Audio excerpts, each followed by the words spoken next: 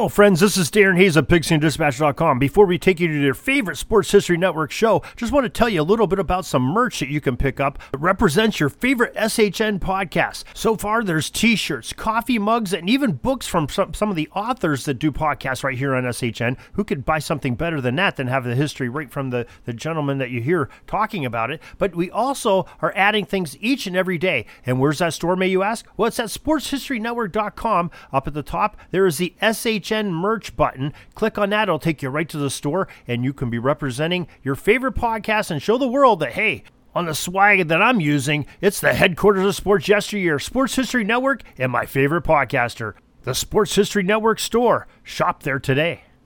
Now it's time to take a sports break, a look at sports history on a daily basis. Hello, my friends of sports history. This is Darren Hayes of the Sports Jersey Dispatch podcast. Welcome once again to the Pig Pen, your place for all things great in sports history, and welcome to your sports break for December 18th, as we will talk about some of the great athletes that did some excellent events that are very memorable on this date of December 18th, along with the uniform numbers that they may have worn to help it make it that much more memorable and resonate in our sporting history minds. And before we get to those uniform numbers, let's make sure that you know about our Twitter account. We are at Pigskin Dispatch. It's the Pigpen Sports emblem to get on Twitter. We'd love to have you give us a follow on there. Send us a DM and see everything that we do on Twitter. And I think you'll really appreciate that, seeing everything we post and what we like, and participate and interact with us on that great platform. Now, the uniform numbers of December 18th are number 7, 9, 12, 3, 77, 6, 8, 42, 10, and number 1. December 18th, 1956 is our starting point on the calendar. In the Ballon d'Or, Blackpool and England winger number 7, Stanley Matthews, ended up winning the inaugural award, nominating the best European football player, soccer it is to us here in the States, as he beat out Real Madrid pair number 9, Alfredo Di Stefano, and number 7, Raymond Kopa. Now, those are some 3 great, excellent players, but Stanley Matthews won that inaugural award as being the best soccer player over there in Europe. December 18th, 1932, the National Football League decided that a final game to determine a champ would be played in a special Chicago game at Wrigley Field on December 18th, 1932. The NFL title was supposed to be given to the team with the best record. This had been the case for over a decade in this very young NFL, ever since the APFA started in 1920. Well, the 1932 season ended with the Chicago Bears and the Portsmouth Spartans in a virtual tie atop the records of the league. Now, rumor has it that George Halas, the owner of the Chicago Bears, challenged the Spartans to play a game to settle the tie. Both teams wanted no part of any kind of co-champion baloney.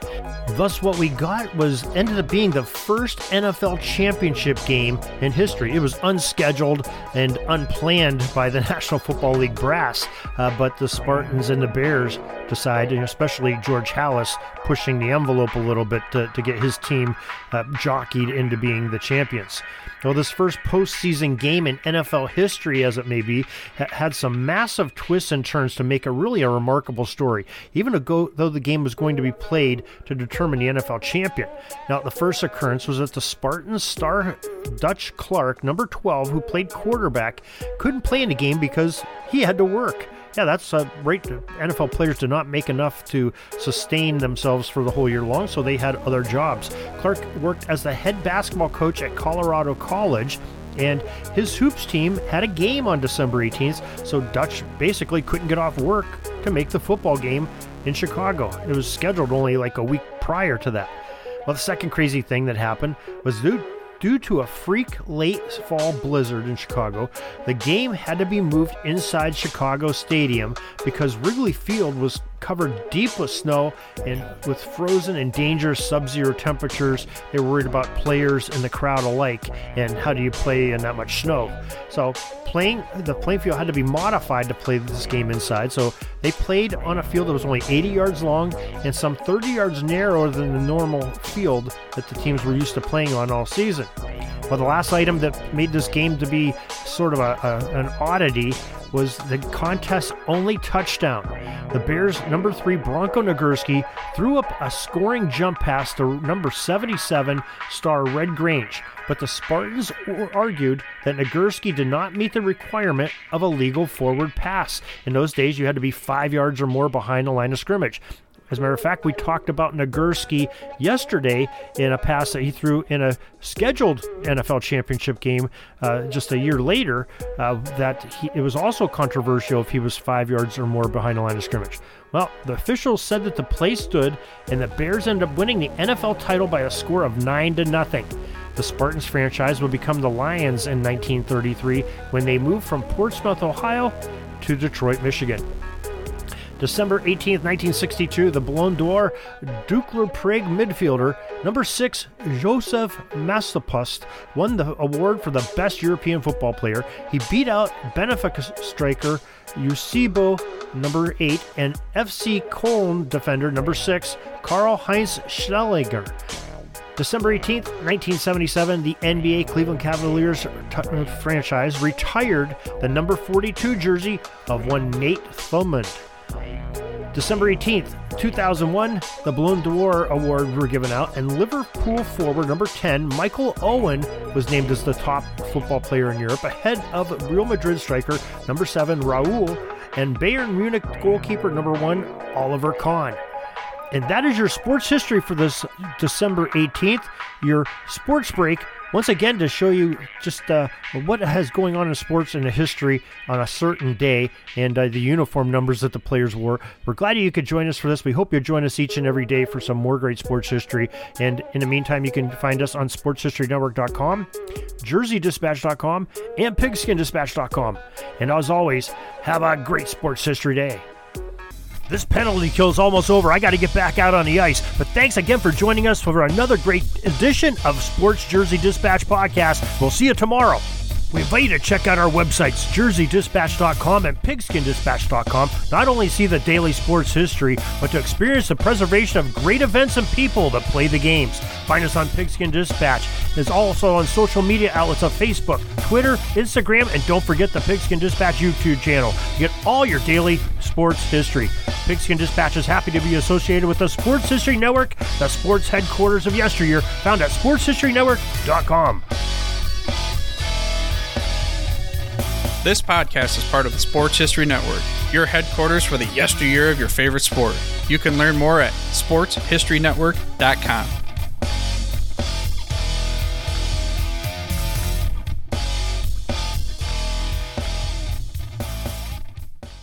Hey there, sports history fan. This is Arnie Chapman, aka the Football History Dude, and I wanted to thank you for stopping by to listen to another episode here on the Sports History Network. Our podcasters are passionate about uncovering and sharing sports stories from yesteryear. And if you didn't know it already, we have over 30 shows across the network covering all sorts of sports history topics. In fact, here's a glimpse into one of our awesome podcasts here on the network. Each week, the official Football Learning Academy podcast will take you deep into the history of pro football through interviews with players, coaches, or administrators in the NFL, as well as interviews with Pro Football Hall of Fame selectors, authors, and historians. You'll learn how the game evolved and important moments that shaped the sport into what it is today. And don't miss the Pro Football History Nugget of the Week. Listen to the official Football Learning Academy podcast on the Sports History Network. How about that? I bet you're super hyped to go listen to that new podcast, right? Well, to learn about this show and all the other podcasts on the network, head over to sportshistorynetwork.com/podcast. Again, that's sportshistorynetwork.com/podcast. Head over there today to find your next favorite sports history podcast.